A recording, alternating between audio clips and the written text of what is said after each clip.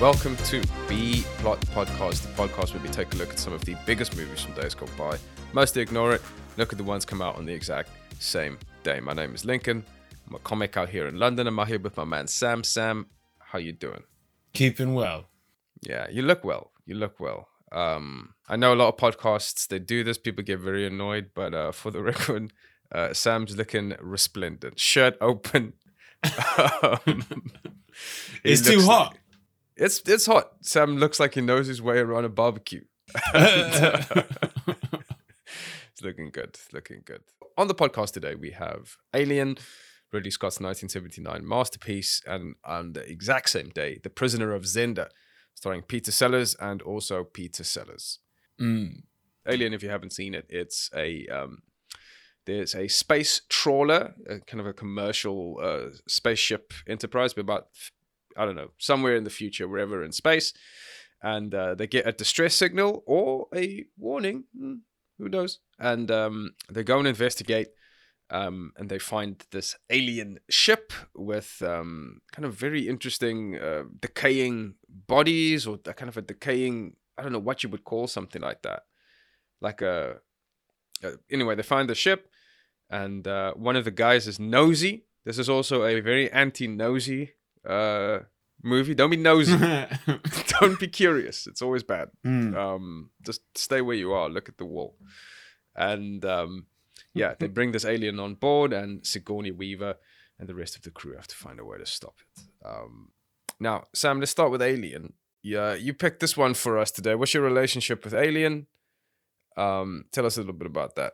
Yeah, so when I was young, I remember I was at somebody else's house. I was being babysat at whatever age, and they were like, watch whatever you want. And Alien was the one that was sitting there with an 18 certificate and a creepy poster. And I just fell in love with the movie, man. It's great. It's so good. They didn't give a fuck about us, dude. No. But to be fair, the stuff that you were likely to own on VHS, even at a high certificate, was probably a bit sounder than what it is today. What do you mean? I think watching...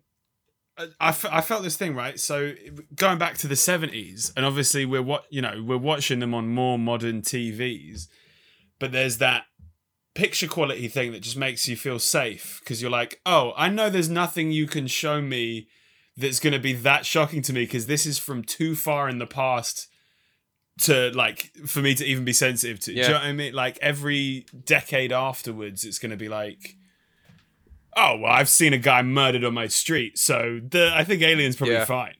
Also, like, the things that were likely to, like, piss you, or like the things that were likely to shock you in 1979 is that fucking, I don't know, William Shatner kissed an alien or something, or a dad, a divorced dad looked after his child. Oh my god, this is the most insane thing I've ever seen.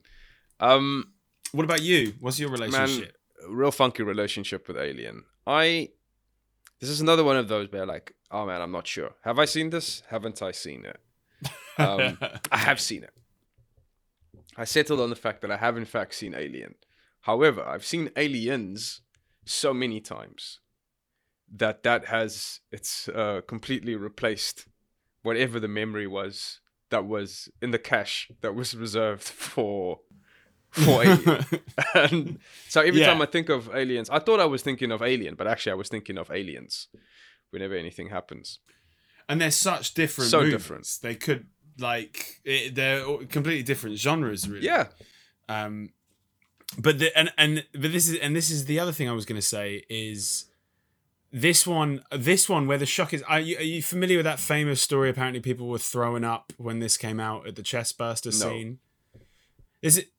I think this is one of those films that I think got promoted off of, like, one guy had something nasty to eat at the cinema, threw up at the exact right moment, and the ad men were like, oh, fucking brilliant, so disgusting, you'll throw up.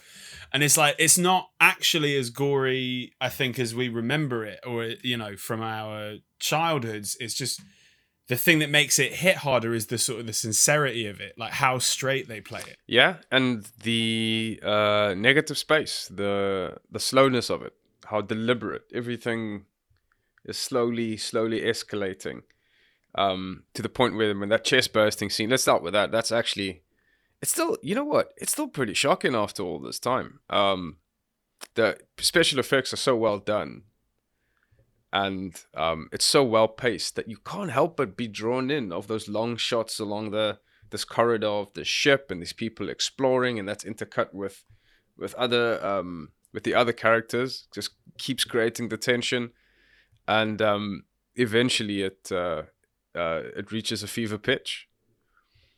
And I'm sure anyone who's listening to this podcast knows this, but there's obviously, again, that famous story of the other actors didn't know the blood was going to go. So that pause, that moment where they're holding John Hurt down and he's writhing around and then a bunch of blood packs explode in his chest and they all freeze for a moment. That's because that's a genuine reaction. They're all like, wait, this is fucking, didn't expect to see that.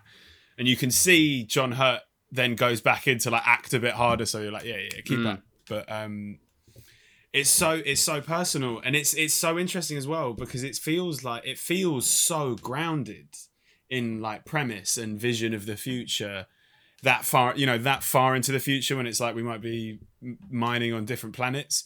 There's nothing about it that's sexy or like jazzed up. It's just, yeah, this is pretty much like the 80s in Manchester but in space. Yeah, that is true. I will say, I think just because I have seen Aliens so many times, I do think I prefer Aliens to Alien.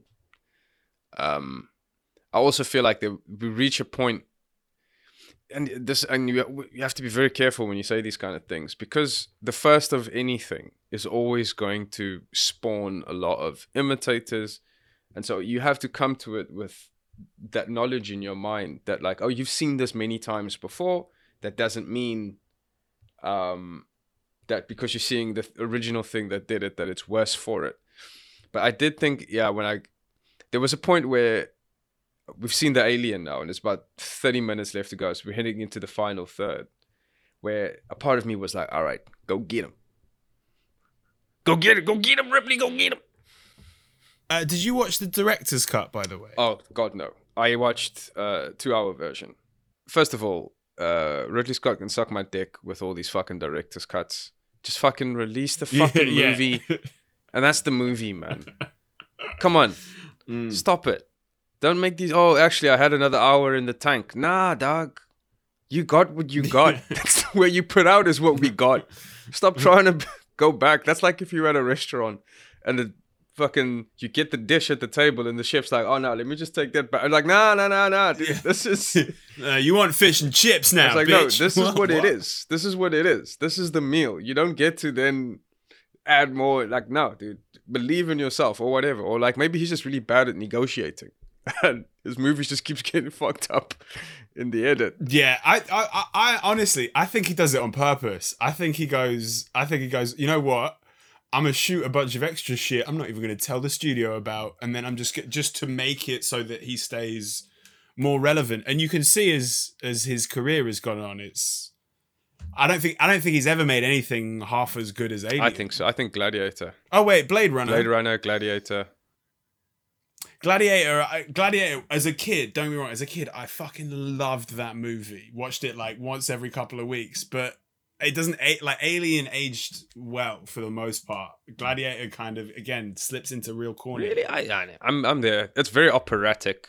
I was actually going to suggest it for the pod in the next couple of weeks, but I would love to rewatch it. That's one of those ones where I'm like, if I'm in front of the TV and I see the first 10 minutes, I'm like, all right, stop the presses, cancel all my appointments. I'm locked in, baby. I'm locked in. And I feel like we've mentioned how sick Joaquin Phoenix is so many times without ever doing a Joaquin Phoenix movie. That is wild. Yeah, highlights for me, definitely the special effects, which very good still. Hold up remarkably well. I wrote 2 notes for Alien, and that was one of them. I was like, the special effects hold up so well because they're mostly like science experiments. So it's like you could tell they're actually using something to melt the styrofoam walls of the ship or whatever. and the dissection of the face hugger thing. I'm like, this is stuff that they would have been doing in school in the 70s. So it feels so much more real. Yeah, that's true. And also, like, I mean, this is unfair because the same thing happened in when we watched The Terminator, where when basically James Cameron going back and fixing all of the special effects and and I know George Lucas gets a lot of flack for doing it in Star Wars, but I do just because the special effects hold up really, really well. But the one time where it was like a bit jarring, where you have to blink a couple of times to see what's going on, is when the android when his head's cut off and they have to reanimate, and it's clearly just the fucking doll's head, and then there's like a real boop, sharp edit, and okay. And he starts talking. I was like, is there a way we can clean this up? Maybe we don't want to clean it up. Maybe we want to preserve that for posterity. I honestly thought that's just editing, though. I was like, hang on, you've doubled up on shots of them straightening the model head and then straightening the real head, and I'm like, I'll buy it. Just use the real head, and the movie could be 3 seconds shorter. Yeah, you know? Maybe it's fair enough, but I wouldn't mind if you guys back. The other thing that struck me as well is why this reminded me of a little bit of Jaws and maybe Our Time. I don't know. Maybe I'm seeing too much into it. But yeah, the kind of steadfast belief in science coming up against the practicality and pragmatism of Ripley. She's like, and it really, man, this is actually a great pandemic movie as well, because we have protocols to follow. You can't come outside if you've been exposed to a pathogen. It's the same as, let me quickly take your temperature before you come in. Click, click. You have to go in. And then you're there like, dude, come on. We've got the vaccine, blah, blah. And like, then we roll. There's like all these people get upset they can't travel to Portugal, for fuck's sake. Oh my God. I love the 1979 anti-maskers had to be on like the universe's most dangerous planet for that to catch them out. Shouts to Ripley though. She was like, no, we can't do this. And she was overridden. I've never thought about this before because I've never seen this film without being aware of the marketing or something. But you really don't know Ripley's the protagonist until like 45 minutes in. Yeah. And looking at all the other people at the table, you're like, at the time, all of them are more famous than she is. Like the actors. And it's really interesting because she doesn't really... It's a classic horror movie, like a slasher film, one by one murders. Except Ripley is already right from the beginning. She's like, no. If you bring this on, it's gonna kill everybody. We have to do this. We have to do it. Every time somebody doesn't listen to her, they get themselves killed.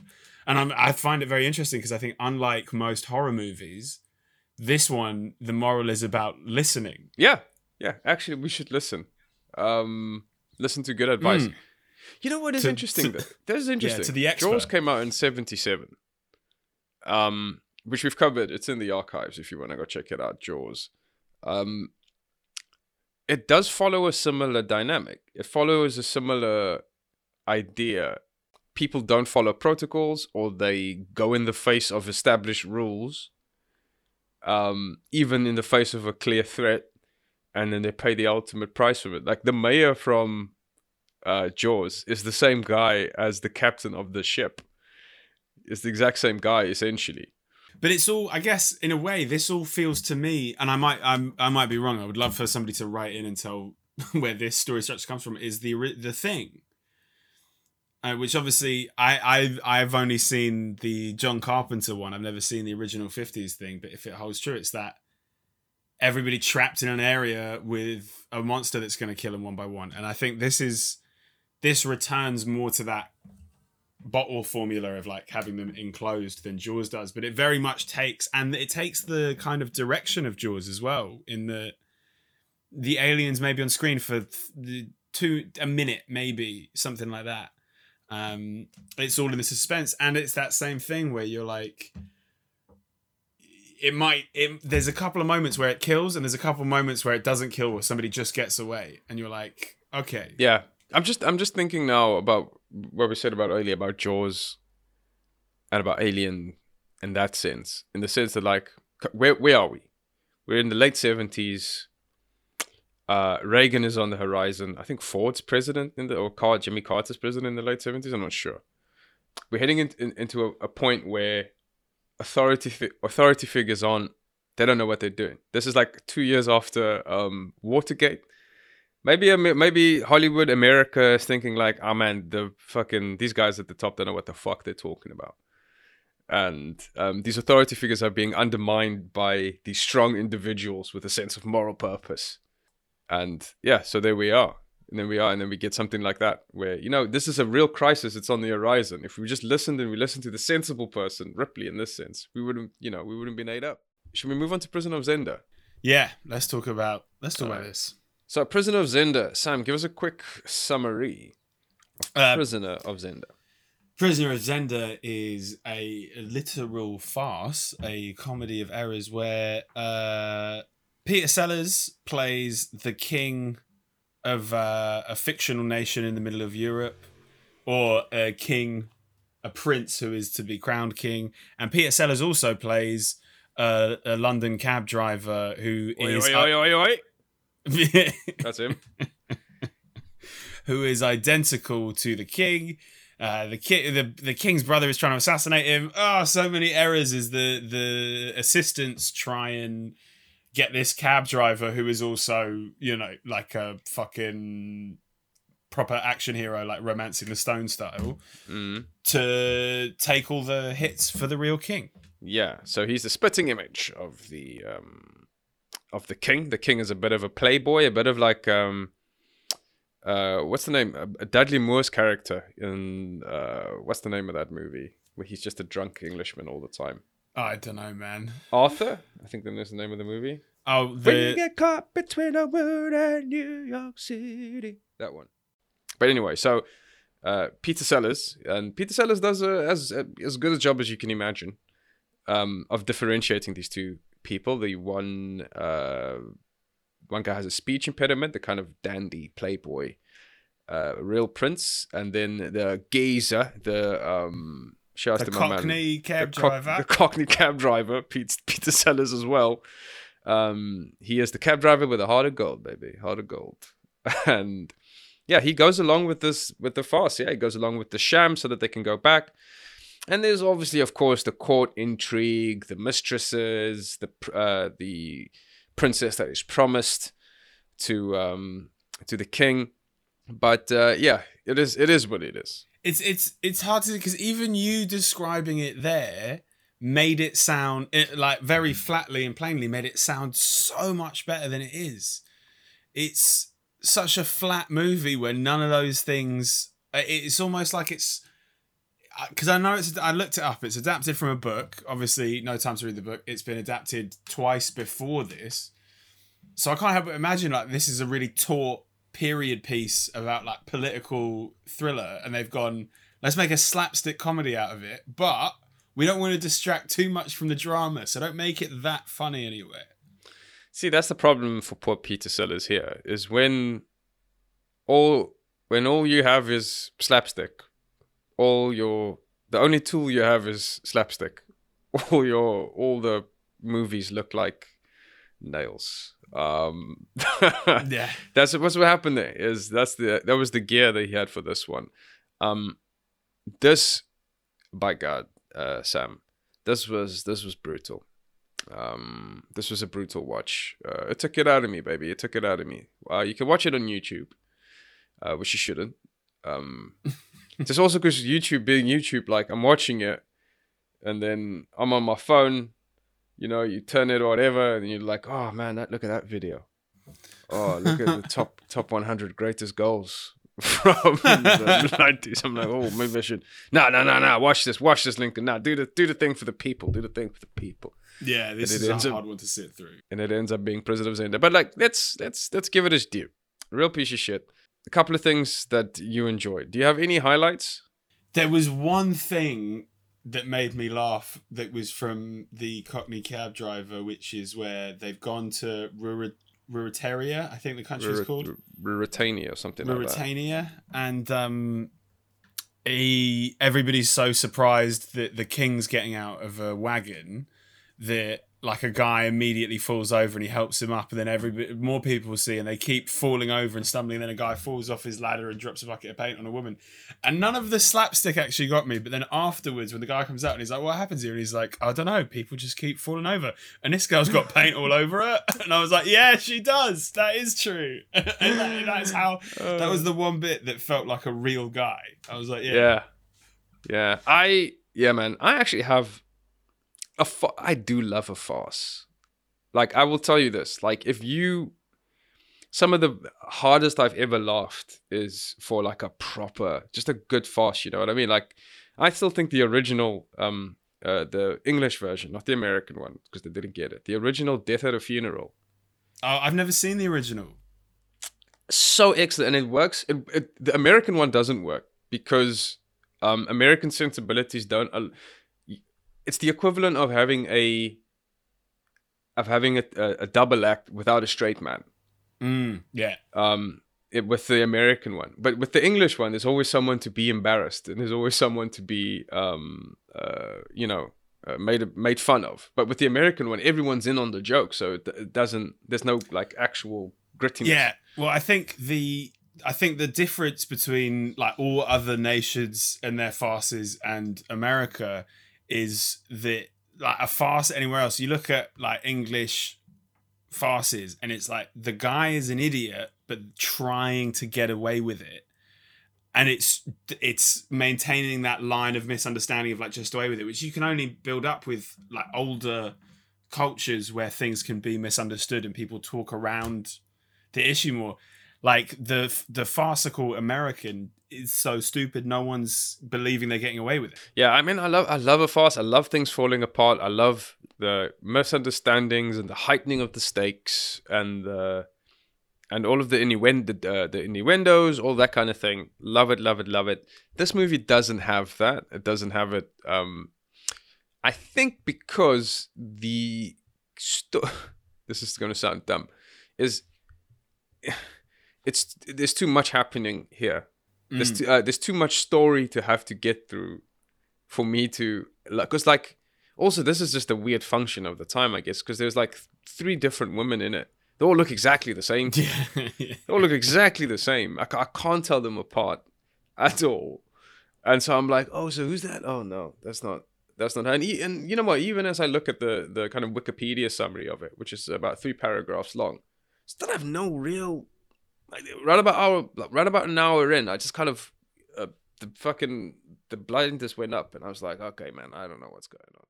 This kind of movie, this story has been playing out for a while. I have ridiculously, since I've never seen the film, and I've only heard about it, like seen the trailer. Kevin Kline did a movie in the early 90s called Dave. Mm. You heard of it? No, never heard of it. It's basically it's the exact same plot. Is the president of the United States has a lookalike, a doppelganger.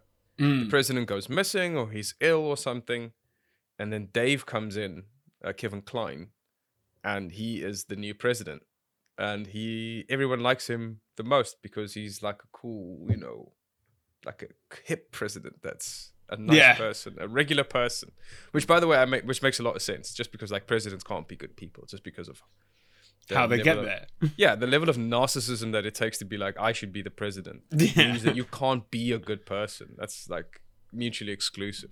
And nor should you be. I don't think presidents should be good people. I think you just be a good president.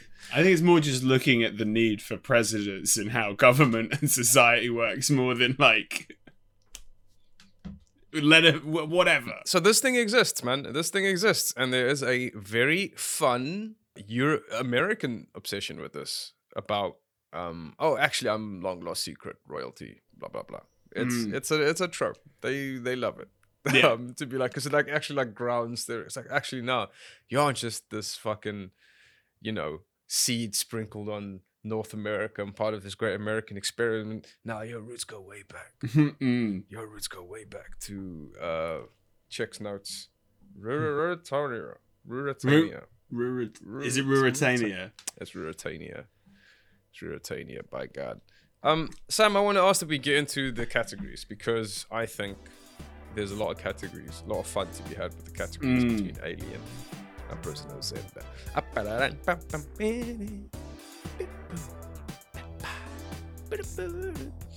Categories. So we have categories how we compare these two films.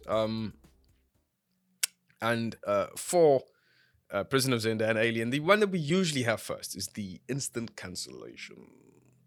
For me, Sam, I'll go first. The instant cancellation is at the very beginning of Prisoner of Zenda, when the king dies. I thought, I saw it was like a cross there, and I was like, man, feels a bit Nazi-ish. Yeah. Sure. Feels like this king's a bit, because he had like the World War II. I don't know is it an Iron Cross? What do you call that? Yeah, I guess no? We're the same age, man. Why are you batting this back to me? I don't know what that's fucking called. It's like asking me about cars. Yeah, Iron Cross, the military decoration in the Kingdom of Prussia, later in the German Empire. Yeah, I thought I was like, I mean, I feel if there's even a chance that someone could look at a symbol in your movie and go, that looks a bit Nazi-ish, just get rid of it. Yeah, probably. Don't risk it. What about you? What's your instant cancellation? I'm gonna go for Alien, because there's only one cancel, and it's Ripley in her tiny sexy little panties at the end. Just because this is a film that's so famous for like passing the Bechdel test, and the story behind that, Ripley was originally written as a man. Sigourney Weaver came in and they were like, let's get Sigourney Weaver to do it. It's beautiful. I don't think they'd have done the same shot in 1979 if it was a dude. But I'd be happy to be proven wrong, Ridley Scott. If you want to get Matthew McConaughey in space and give us some Matthew McConaughey crack, I'm fucking in for it. Maybe that's why the shot was in that case. Is you think that it was because it was written straight across as like a dude. I guess a guy in his pants getting into a thing is not something that anyone would have ever blinked at. Yeah. But if he'd been in those pants, I mean, I remember being like somewhere between 9 and 12 years old and being like, "What?" Yeah, that's you know what I mean. It's overly. She's already single-handedly. Fuck it. She's the one who survived and been right there. That's sexy enough. Do you know what I mean? Right. It's very sexy. Surviving guys, very sexy. The other thing that is not sexy though, that is also an instant cancellation in Alien, is the extent to which people talk over Ripley. Yeah. Shout out to all the women in my life who would just be fucking furious. Who would get so upset at being spoken over. When you are right, yeah, the senior officer in this scenario, and there's some dude there who's just fucking constantly interrupting you, and you're like, motherfucker. Yeah, what's the next one we usually have? Freaky Friday, right? Or Weirdly Woke, sorry. Weirdly Woke moment. What's the Weirdly Woke moment in both or either Prisoner of Zenda and Alien, Sam? Weirdly Woke moment in Alien for me is the two guys who are arguing about getting shares. It's the whole it's the whole thing of like the company massively exploiting them, and you know, as twist reveal in Alien, intentionally leading them to their deaths to capture the most dangerous species in the fucking universe. I'm like, yeah, let's talk about, actually, no, before we do this, let's talk about shares, let's talk about deals, let's talk about royalties. I want to do, do you know what I mean? It should be rich. Yeah, the labor situation in space, not great. Really not good. Don't like to see it. Next category. Freaky Friday. Man, you've got to get Peter Sellers into Alien, but like swapping him with the alien, but not. I want the cabbie, Okay. not the Dandy Prince. Yeah. By the way, is Dandy is acceptable? I wonder if that's I acceptable. don't know. I thought that was like Happy Go Lucky. No, I'm thinking of like yeah, it is a man unduly concerned with looking stylish and fashionable. Okay. So it fits. Gang. Yeah, I would get him in as the alien, and I want him stalking with his little Cockney accent, just coming over the tannoy, over the intercom. Oi, how you doing? That's all I can do now. I'm gonna swap the the creepy French count who's stalking Peter Sellers. So throughout the whole movie, this French count's wife is trying to have sex with the king the whole time, and he's really jealous, and he's Wile E. Coyote. That's the thing. He's just trying all these plans and all these ploys that horrendously backfire. I want to swap him with Ripley on the ship. So Alien becomes Roadrunner, but the alien is actually the Roadrunner, and we sympathize with it from a different angle. And this guy just keeps trying to eat this acidic alien, but he keeps blowing himself up and surviving. That's the other thing. He's got like an incredible survivability. And then you got Ripley in The Prisoner of Zenda being like, yeah, he's the fucking king. Don't hit him. I'll fight you. Done. 20 minutes. Finished. 20 minutes. Let's get in. Let's get out. That's something that doesn't exist now in the later Alien movies, right? What? The blood being acidic. Does it not?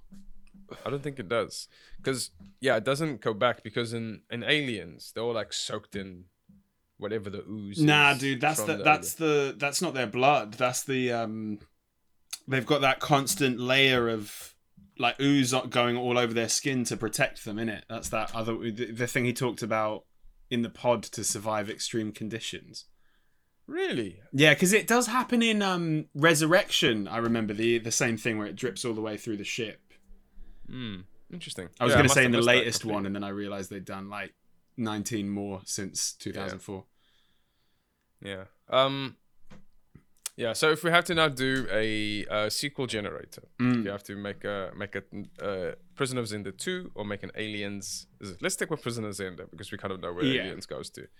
Prisoner of Zenda, I think, 2 is the eventual erosion and inevitable slip into dark and horrific genocide / civil war breaking out in this country that is horrifically run with a group of corrupt evil sycophants at the top, keeping this guy in charge. By the way, it's a monarchy. Get the fuck out of here. This thing's going down in flames. So I want the sequel to be the Les Mis style French Revolution. What's the name of this place? The Ruritanian Revolution, where they get all these guys' heads on spikes, let them eat cake. Peter Sellers is still he's trying it. He's still a geezer. He's still got it turned up like 100. Wait, but he didn't become king at the end, though. He does. What? He takes the place. Does he take the place? That's what happens. So at the end, right. Okay. the original king goes back To London, of course, because he wants to be. Yeah, of course. Yeah, and he lives his life there. And oi. Peter Sellers is the king of Ruritania, and clearly that's going to be a problem. So I'm gonna do my sequel works in tandem with your sequel. This is like before sunrise, sunset type deal, right? Where there's another sequel where we follow the king, but he's gone to London, and this time cut off from his infinite supply of wealth, gets heavily addicted to opium, and now we pick up with him on the streets, not a penny to his name, desperately trying to find a way to get back to Ruritania to take his revenge. But K-Pax style, no one believes him. It's just a harrowing drama of a man who it's one flew over the cuckoo's nest. Yeah. Also, shout outs to back in the day when you could just do that, and we didn't have any way of verifying what anyone looked like at any one time.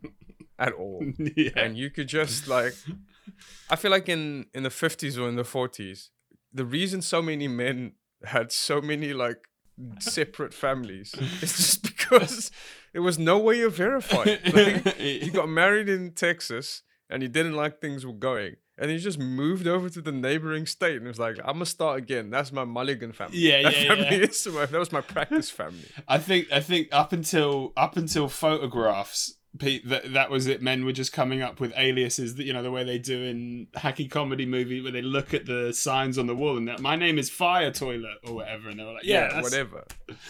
Yeah, but that's very recent. I feel like this is like up until the 70s. Up until the 70s, where it's like, oh man, this guy had like 3 different families. And by the time he gets to the 3rd family, he's like figured it out. Like, oh no, these are good.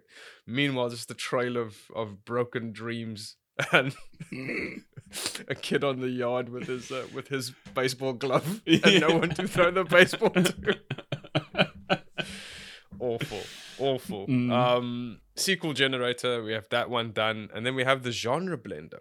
I think actually for genre blender, I think Prisoner of Zenda would work really well.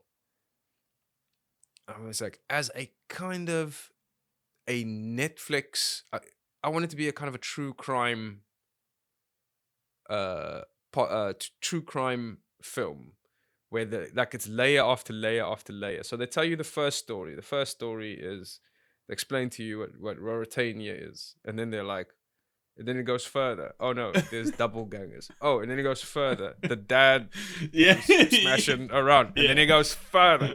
I know what you're thinking. How did the king have time to get all the way from his room to the liquor store at 4 p.m.? Like a 6-part documentary of the scandal That's crazy because I want to do the exact same thing for Alien, but I wanted to do it. I wanted to do Alien like Blackfish, so it's like the alien, like Tilikum the xenomorph, and it's just like footage. The crew capture him, and it's just them like electrocuting him in the pond, and it's all about like we need to fucking raise money because the universe is dying, and the creatures will be extinct in 5 years. Blah blah blah blah blah. Yeah, that could work. Also, you could do the same thing. You can have like a nice expose of that company and how they're trying to kill their own employees. I was like, this is ridiculous. Yeah. And then we get the Erin Brockovich out of that, where it's the biopic of the woman who exposed them. Matt, do we have anything else to say about these 2 movies? Have we forgotten a category? I don't think we have. No? I think we've just sped through everything. Oh shit! It's gonna be a nice short episode for the people this week. I guess the one thing, the closing note is both of these films, same year, 1979. The thing that they really have in common is they are both done with like sheer sincerity.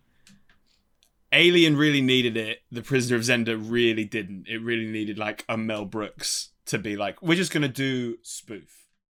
Dude, let's get into anything you want to recommend. Have you been watching anything cool recently that you want to tell the people to listen to? Or watch, should it? Oh, you know what? I dipped back in and watched a few episodes of Friends with all the furore that's going on.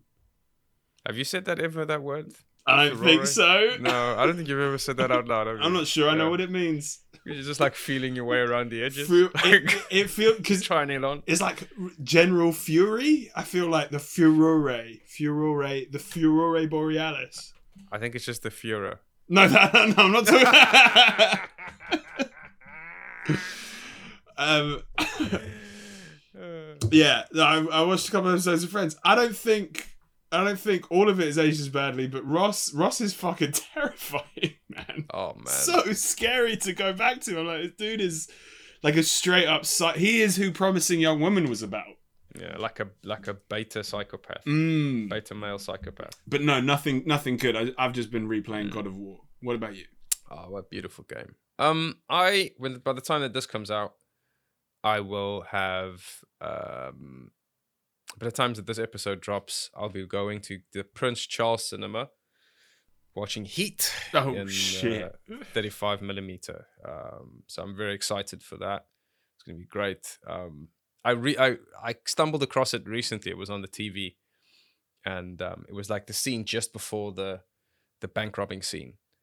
And I just remembered how good it was. And then it was also, I was reminded that there was also another like 50 minutes after the bank robbery. There's still another, like, it was almost like half a movie Yeah, man. left. So yeah, that I watched a movie that is very dumb, but the right kind of dumb, which is Army of the Dead. Okay, I want to watch it. The one with Dave Bautista. Yeah, and Tig Notaro replacing Tig Chris D'Elia. Notaro, which is hilarious, and a few other people. I feel like I could tell this movie isn't serious because it was like a bunch of like off-brand, like Cara Delevingne European types. Where I'm like, I feel like you want us to know who this person is, but no one's ever seen this person. Yeah, it's the Killing Salazar of Yeah. yeah. It was that kind of thing. But I thought it was too long. But it was very, very dumb. And I was like, I watched it while I was doing something else. And I don't remember the last time I watched a movie. I was like in and out of the room. And I was on my laptop for a bit. And I played a bit of chess. And I was like, but I still enjoyed the whole movie. I'm still like, yeah, I love that. Yeah. Yeah. Dave Bautista is interesting though, because I think he used to be a wrestler, way more charismatic as a wrestler way more charismatic as an actor than he was as a wrestler. He was quite a one-dimensional wrestler, even though he was quite good. Whereas I think that's the inverse of The Rock. The Rock has never attained the same level of charisma as a actor that he had as a wrestler. And I don't know why. Well, I think The Rock was very much and I'm not as a non-wrestling guy. The Rock was the guy. He was the big guy. He was the guy everybody fucking loved. So he walked into a room. There was hundreds of thousands of people screaming his name. To then take that on screen, it's like you can't hide the. We're up close. We're in your face. There's not. Yeah. When you don't have the support of. It's like imagine watching a comedy special where the guy's just bombing the whole time with great jokes, but there's two people in the room who are going, "All right." Oh, also, one more thing before we go. Bo Burnham's new Netflix special, everybody's telling me, Inside, is fucking incredible. It's it kind of builds on what Hannah Gadsby did with Nanette. In the same way, it's like challenging the boundaries of like where comedy can be. Is it supposed to be funny? Can it be funny all the time? But Bo Burnham, I think it's a technical masterpiece. He does the entire thing in his house. And he's been on the YouTube since he's 17 years old. So he has such a good understanding of how to film these things and the rhythms of them and how people film and present them and receive them, that it's so good. So yeah, that's actually the thing that I would recommend more than anything. I'll check it out. All right, man. Let's wrap it up there. Short little episode for you guys today, but stay tuned. We've got a few more in the chamber. Sam, anything else? Nah, that's it from me. All right, let's stop it there. Cheers, guys. See you next time. Peace.